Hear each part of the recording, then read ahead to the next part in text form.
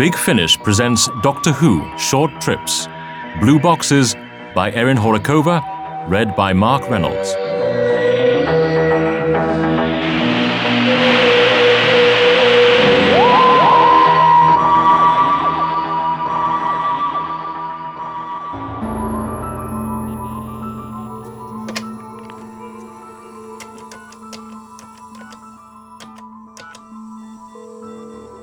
Although he didn't know it, Kenneth Whitby looked his best when he smiled. His adolescent edges softened, and one could catch a glimpse of the assured man he might be when he came into himself a little. He was smiling now because he was playing a game he loved and winning. Reverse engineering phone systems to crack the network wasn't easy. The very difficulty of it made it fascinating. A new hum rose on his line. Kenneth was navigating by sound, and it was as though the landscape around him had suddenly shifted. He'd never heard anything like it, never even heard of anyone hearing anything like it. Perhaps it was part of the advanced network he'd infiltrated, something wholly new. The others would go mad when they heard about this, and he would have discovered it. His grin faltered as the sound seemed to curdle in his ears, even as it grew maddeningly loud and somehow heavy. He gasped, more with pressure than with pain, but then no, with pain, with racking pain, and then he felt himself screaming. The line dropped dead. On the ground, Kenneth Whitby's body lay crumpled. The awful expression of bewildered fear on his face made him look more vulnerable and younger. Dr. Elizabeth Shaw was frankly shocked that the doctor had agreed to investigate the prank calls inundating unit. Normally, he made a West End quality show of offended dignity if asked to do anything he considered a waste of his time. That said, the doctor could remind her a little of Sherlock Holmes in that his sense of what was important could be idiosyncratic. Liz thought that perhaps the doctor's capacity to be intrigued had proved his weakness. The content of the calls was juvenile enough. It certainly sounded like kids fooling around, and yet the calls bombarding every extension were technically complex to achieve. Unit's internal directory wasn't a matter of public knowledge, which meant that the pranksters, if that's what they were, had managed to work out a good deal about their network. When Unit's operators looked into the matter and dispatched men to trace the calls, the soldiers found themselves at public phone boxes and various nefarious addresses. When Liz remarked on the doctor's unusual willingness to, quote, foster cross-agency ties and show willing, he admitted he was simply bored, and a little curious as to how it was being done. The last weeks had been quiet. The doctor's experiments with the TARDIS had stalled, and Liz could see for herself that he was restless. She tried to get on with running chemical analyses of the various alien materials that had collected in the past year. The doctor, meanwhile, paced the lab, pushed his hands through his shock of white hair, occasionally sighed childishly, and generally made a nuisance of himself. Some days ago, Liz had suggested he could help her with her plodding but useful work. The backlog was months deep, because routine admin was the first thing put aside in a crisis. In response, he'd grunted. When she'd sweetly repeated herself as though she'd thought he hadn't heard her, the doctor had said something complicated about trying not to interfere with the development of human science, if he could possibly help it, which she suspected was at least in part a rationalization for slacking. Brightening up now that he was on the case, it seemed any case would do, the doctor asked whether Liz knew how this era's telecommunications system worked in any great detail. "Don't you?" Liz asked. "Goodness, I thought there wasn't anything you didn't know." She was only half teasing. Despite his irritating qualities as a lab mate, Liz did appreciate the doctor. She'd never been close to her doctoral supervisor, and her own exceptional ability had sometimes made her feel she hadn't much to learn from other scientists. She was a little ashamed of that now. This strange man moaned about their equipment, but he never treated her as substandard or with anything less than respect. The doctor constantly reminded Liz there was more out there, that such potential was wondrous, and that for all their friction with the unit and for all the danger of the work, the two of them were privileged to be in a position to discover something wholly new. Even the doctor hadn't seen everything. Wasn't that amazing? "I suppose we'll have to learn then, won't we?" the doctor said, standing up as though he proposed to hop in Bessie that instant, drive to the nearest telegraph pole, and demand to know what it thought he was up to. "Or," Liz suggested, and I realized this might strike you as rather novel, "we could ask other experts for their help." Could we?" The doctor did not really ask, sounding unenthusiastic about the prospect. Liz picked up the telephone in answer.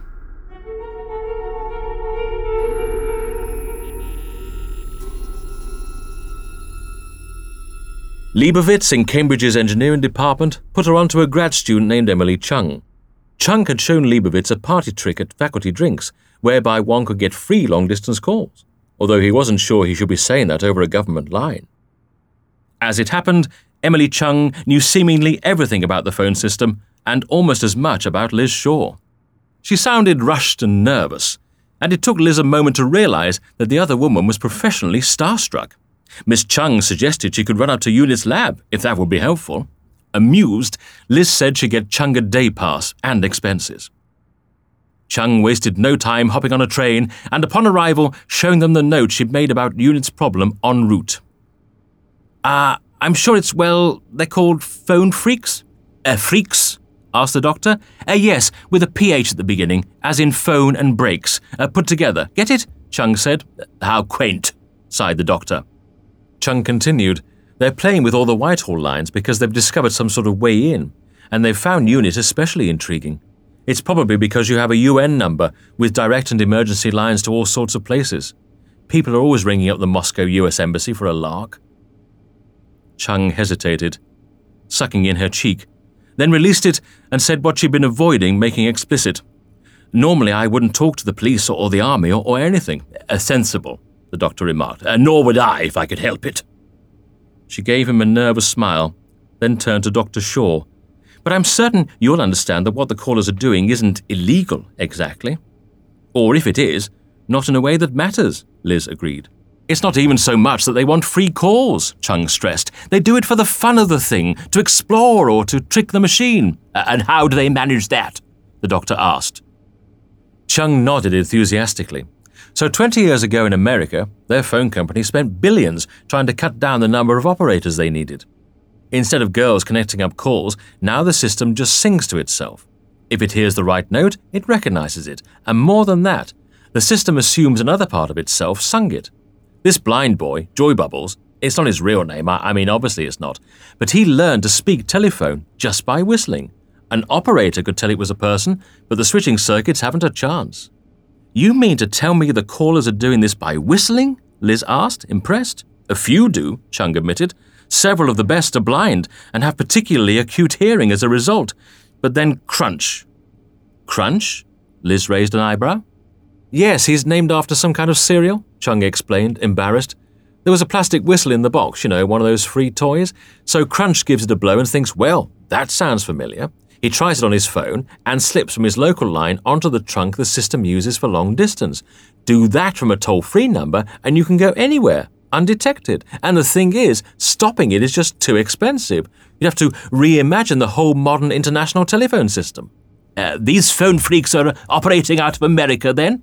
It's possible, Chung agreed, but it's more likely they're homegrown. For a long while, the post office said it was impossible to freak in the UK because our system was too advanced. Actually, the problem was that it was too crude for the same methods to work. Britain never moved over from the Stavanger switches to tone signals. But there's still plenty of ways we can break in. What's more, because of its international connections, Whitehall has some classic tone-based lines to play with. Notice you said we, the doctor said wryly. It doesn't sound malicious, at least. Liz observed a flicker in Chung's expression. You don't agree, do you, Miss Chung, even though you're one of them? Oh, Emily, please, she corrected. Well, I suppose you ought to know that it's theoretically possible to saturate the trunk lines. Meaning? Liz asked. Freakers could overload a grid. With a couple of people and a more sophisticated frequency maker than that whistle, you could white out even a national system. A lot of people do talk about it. Just overloading Unit would be easy. And with a grid this small, and as much interest as you're attracting from freakers, they might do it by accident. Not to mention that your lines could get hot. Hot? You mean someone could tap into them? I suppose our bureaucratic masters have a point. The doctor looked disgusted to find himself saying so. Those lines need to be cleared in case of an emergency. And some of the things said on them haven't been cleared for public consumption, Liz observed. I'm rather more worried about a reprise of the Mars probe affair, the the doctor said, rubbing his chin ruefully. Generally, keeping secrets from the public causes more problems than it solves. But hostile forces having access to our exact movements. He shook his head. But if it's a matter of rethinking entire telephone systems, then how are we going to fix it? Liz asked. I imagine we go to the source, the doctor said. Contact the people doing it to learn more about how and why. It's no good putting up a temporary roadblock only for them to circumnavigate it in 6 months because we managed to make them even more curious. At the very least, you and I ought to see how it's done, if we're going to devise countermeasures. What's your opinion, Miss Chung? He smiled at Emily. Well, we could hardly go anywhere without a blue box, Emily said, leaning back against a lamp table. A what? The doctor asked, his eyebrows rising up into his bushy hairline. Oh, one of those machines that simulates the AC 9 tones. It's not just a level up from the whistle, they can get very sophisticated. If I had one, I could show you what I'm talking about, or sound you, I guess, Emily shrugged. We might need one to find a circuit, a party line where freakers hang out between phone trips and share information. Could you build one? Liz suggested. If I had the parts, though that's an issue because the viable stuff mostly comes out of Japan and California, and I might need a bit of help. Unit's good about fast-tracking equipment requisitions, Liz said. It makes a pleasant change from academia. And you'll certainly have our assistance, the doctor added. Unfortunately, coaxing fiddly blue boxes into working is the leitmotif of my life. It took 2 days for the parts to be located by Japan-based unit personnel and flown in, and the doctor, Liz and Emily spent another day making those parts into something useful. Liz found it rather pleasant to have a task that didn't need to be done yesterday, with all of Yorkshire, or whatever it was this time, hanging in the balance. Once the blue box was complete, they waited until an hour Emily thought auspicious and dialed in. The three of them leaned in around an amplified receiver, and Liz physically reeled back when they cut into a call crammed with voices, arguing quickly, loudly, almost unintelligibly. Evidently, they'd found the freaker's party line, though it didn't sound like much of one. Someone played an air raid siren over the chatter. "Shut up," said a girl, presumably the siren owner, into the resulting lull of groans. "I can't hear a thing. Take it in turns, though why I have to be your nanny." What's going on?" the doctor asked, his stentorian voice shocking the assembly into true silence. "You're so old," one of them blurted. Liz laughed. Realizing these were all teens, 20-somethings at best, the doctor rolled his eyes. "How does anyone that old know how to do this?" the siren owner demanded. "Maybe he works for the post office," a fresh voice hissed ominously. "You're really worrying about special investigations right now," a nasal boy retorted. "Haven't we got bigger problems?" "What bigger problems?" Chung asked. "Choo-choo," siren owner exclaimed, even as Liz mouthed choo-choo at Emily, who rolled her eyes. "Haven't heard from you in weeks." "I've been back home. Haven't had much time." "Are you on an amp line with old Timer there?" "Sounds like you are. Well, if you'll vouch for him." The doctor was scowling. Liz decided she didn't know anyone at unit she wasn't going to tell about this. "Sure I will," Chung agreed. "What's up?" The siren owner hesitated. "Did you ever know the Twilight Trickster?" Emily snorted. "I can't say I've had the pleasure." "You never will now," nasal boy snapped. "They found him dead by his favourite phone box, blue box in hand and everything. I only heard about it when I went by his house to get my Radio Constructor magazine back." "Was it a heart attack or something?" Liz asked, her voice apparently not immediately flagging her as an intruder. It seemed that while the freakers shared a good sense of the sort of person likely to come here, they didn't all know one another, not by voice alone anyway. "Not from what his mum told me," Nasal said. "The worst Twilight had was asthma. It looked like he'd been electrocuted, just like Smooth Operator on Tuesday. I checked out Twilight's booth. There wasn't a thing wrong with it that I could tell. It's still in operation, so the post office didn't make anything of it either. Someone's coming after us." "But why?" Blurter pressed. "Twilight didn't sell blue boxes to gangsters or radical heavies. He was, 17, Nasal said. Smooth was 19, according to Tesla. She's the one who knew him, who told me what happened." His voice softer now, less defensive. He was scared. They all were. "I'm sorry, that's ridiculous," the blurter put in. "We don't have some big mob operation like we're in America. Twilight dialed in out of Chichester. The mafia couldn't find it. And, like Ban Nukes is going to somehow fry a freaker to death via the phone box outside the chippy." Ominous insisted that all those groups have USSR connections. Siren owner said she was a joined-up nuclear disarmament campaigner, thank you very much, and she didn't get a no Christmas card from Stalin or anything. "And now listen to me," the doctor said. "It's vitally important that I know the real names and addresses of your friends. I can look into the matter.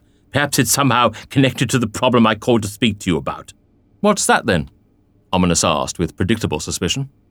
"We'll deal with it later. Well, are you going to give me those names and addresses?"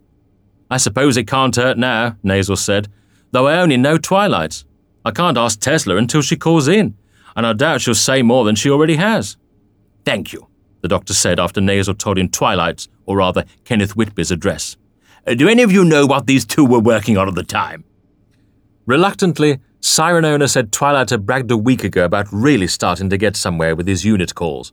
Smooth had also been big into the Whitehall lines, though Siren Owner didn't think he'd ever bothered with Unit. He'd messed about with the Admiralty. He loved ships. "Do you think his death could have been caused by the government?" Siren Owner asked, hesitant. "It's the sort of thing the Official Secrets Act could cover, isn't it?" "I assure you it wasn't Unit," the doctor said, and his expression further communicated to Liz that, if somehow it had been, there'd be hell to pay. "I tried it, actually," said Siren Owner. "When I didn't hear from Twilight for a few days, I wondered how it had gone. That's why I was asking about whether it might have been Unit. I was on their line and it seemed to work, but then what I thought was the dial tone clicked back on, which doesn't make any sense. I tried my bleeper again, but then, this sounds weird, but the tone started chirping back at me, like it was imitating my signal. Sort of," she demonstrated. "Brag about your perfect pitch again, why don't you?"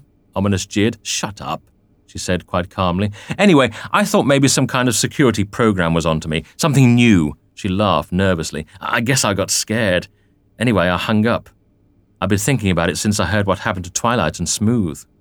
Emily leaned into the receiver. "Look, I think we ought to leave those lines alone, for now. Wait until all this clears up. If it's some kind of security system, let's give it the slip. If it's something else, something worse, my friends here is going to look into it. It's not as if there aren't other places to phone trip." Grudgingly, the assembled agreed. Then someone very excited to have called in from America entered the line. The topic of conversation shifted, and Liz looked at Emily, who nodded, then hung up. They had all this crowd could give them.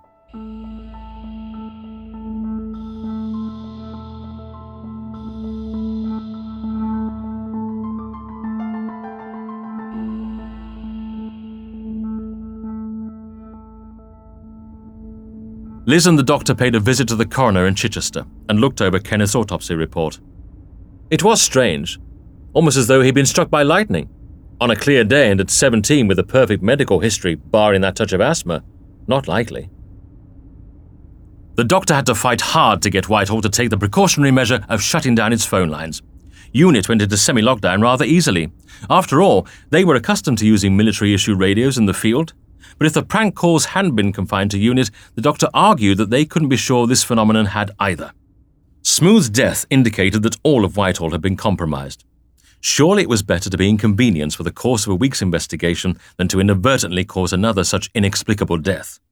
Whitehall had run for centuries without telephones after all. The doctor had seen them do it.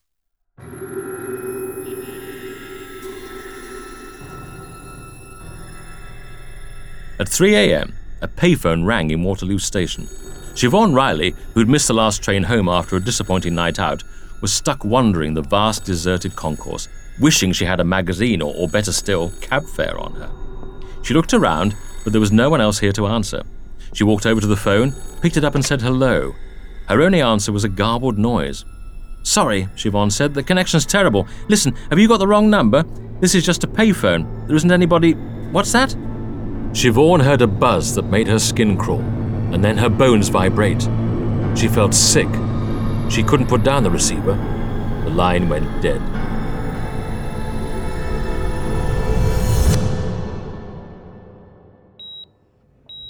Liz had put in a standing request for information about recent unusual injuries and deaths related to phones, police reports, hospital intake forms, the lot.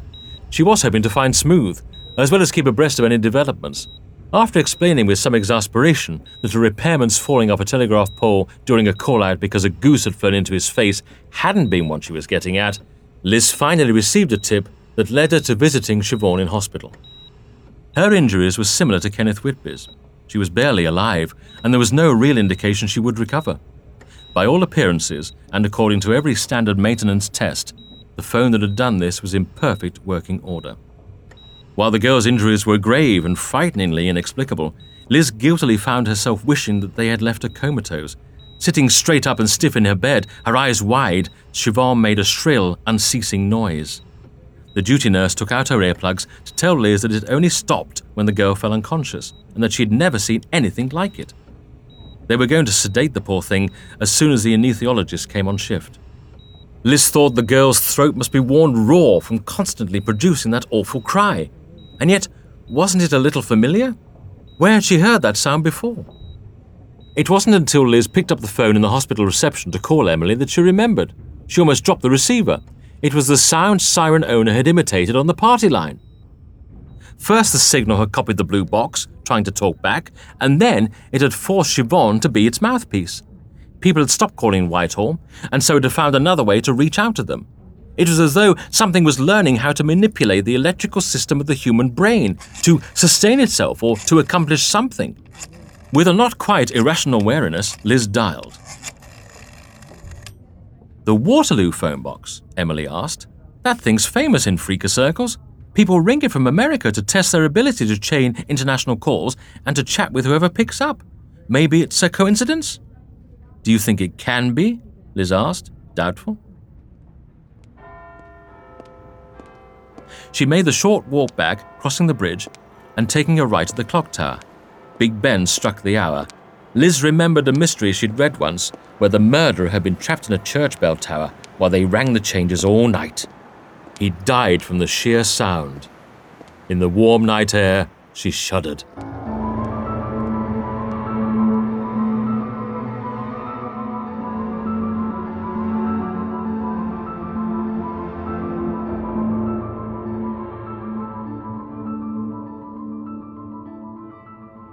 The doctor literally lived in his office, and so Liz knocked politely on the door of his funny police box, as was their custom after hours. He was entitled to a bit of privacy after all. He gave her a cup of tea, remarking that she looked as though she needed one. Liz explained the situation at the hospital, and the doctor listened intently. So, whoever or whatever is doing this must have known about that line already," he mused. Or this force somehow learned it from Kenneth as it overloaded him. Perhaps that's what it was doing, searching for information. "I think the frequency that girl made on the party line must be important somehow. Is there any way to analyze it? Perhaps we could record Siobhan Riley." The doctor shook his head. No, by now she'll have strained her voice with over-singing. She's trying to make the right note with equipment that shifted on her. Performing mechanical operations like coding via organic systems tends to change them, as with block transfer computation. Maybe you couldn't hear the difference, but I'd wager the machine sending those signals would. Liz raised an eyebrow. "You're talking nonsense again, Doctor. What on earth is block transfer computation?" He visibly considered explaining, then decided against it. "Nothing on earth, Liz. My point is, we don't need her." The doctor whistled the note Liz had heard Ms. Riley trying to make, which they both heard first on the party line. "I may not have perfect pitch, but one does need to learn to really listen to communicate on some planets. In certain centuries on Draconia, slight tonal imbalances mean deadly insults to the other fellow's brood circle." "That's amazing," Liz said. "Is it really?" the doctor asked, seeming pleased. "Yes, I'm genuinely amazed you consider yourself a good listener," Liz said magnanimously. "I don't know what you mean," the doctor retorted, taking her empty mug off her.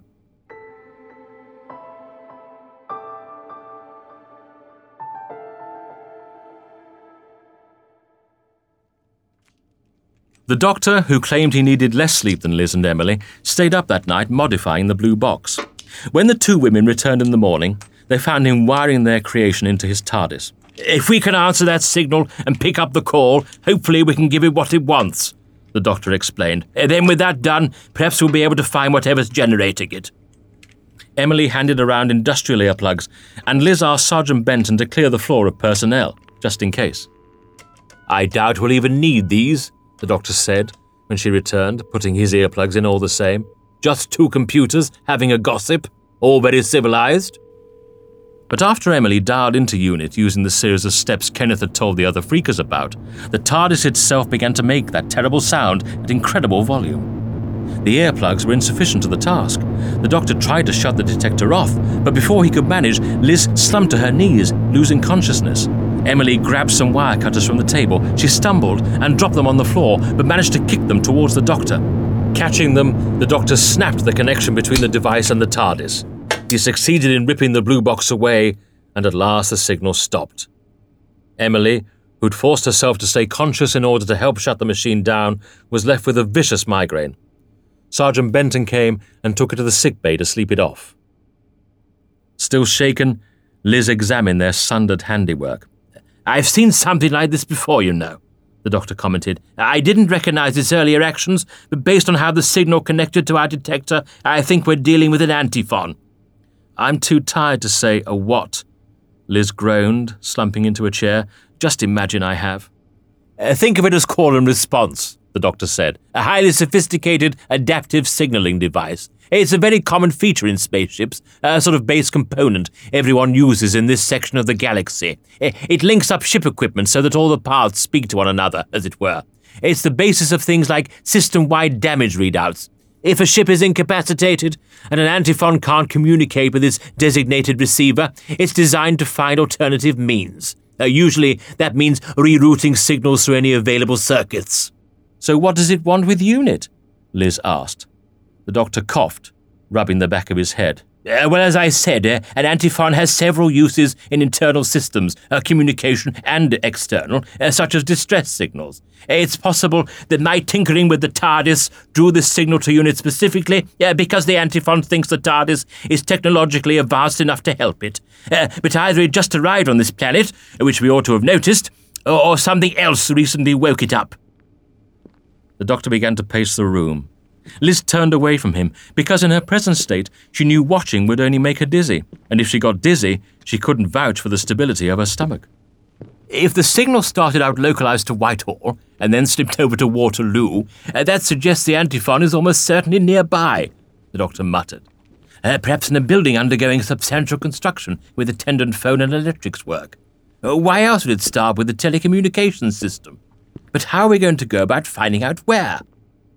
Liz looked at the doctor again incredulously. "Have you really not noticed the massive new wing being built in the National Gallery?" "I've been busy," the doctor tried. "No, you haven't."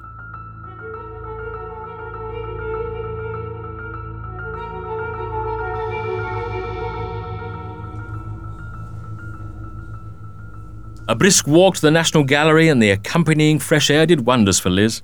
In 10 minutes' time, the doctor was loudly telling the collections manager that he certainly did know the man's supervisor, who certainly would be hearing about this refusal to facilitate two perfectly legitimate researchers.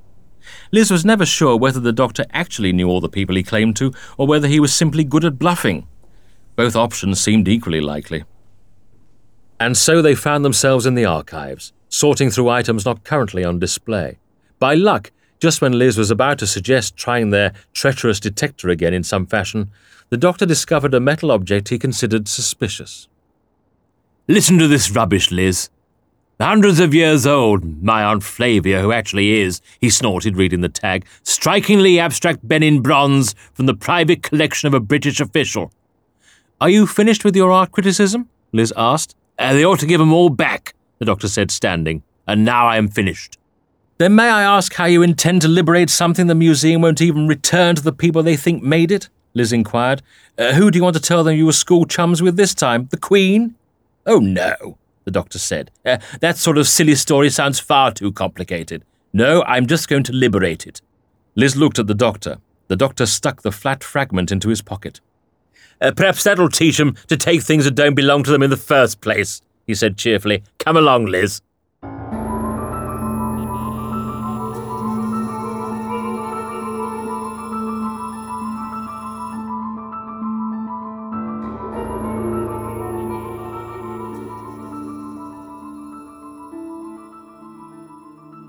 Back in the TARDIS, the doctor seemed suspiciously cheerful.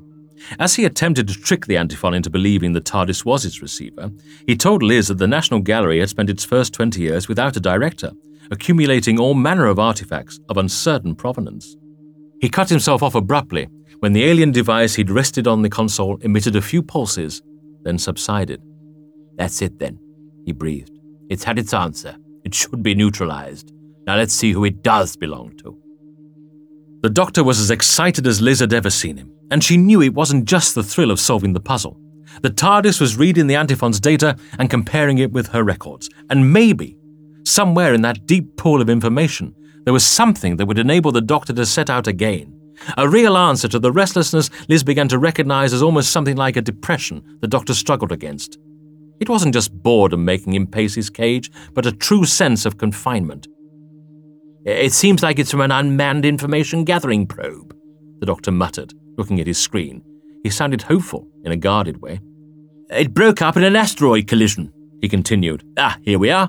The maker species are rock-based life forms. They don't have electrical brains. Naturally, they never envisioned the sort of complication we've had. Their antiphon must have seen people as so many stray connections and information banks they could try rerouting through or harvesting. An unfortunate accident. Advanced, yes, I suppose they must be. No galactic wars of note, or I'd have heard of them before now. Peaceful, then. Not isolationist, or they'd have no reason to send a probe out this far." But Liz could tell immediately when something went wrong. The doctor had an expressive face, and it showed all too clearly dismay, sadness, a flicker of self-pity, and then annoyance with himself for having indulged it. He stepped back from his screen, and his hand dropped. Liz gave him a moment, and then wondered if she ought to take that heavy hand still hanging in the air. She did it. The doctor's fingers briefly tightened around hers before he coughed, slipped away, and raised his head. "It seemed they were all but wiped out by a virus 10 years ago. According to the TARDIS's potential historical records, barring immense changes in the time stream, they're unlikely to ever recover their population, not to mention their former spacefaring capabilities." The doctor plucked the metal object off the console, regarding it. "This is just an echo of their voices, I suppose, a phone without a network."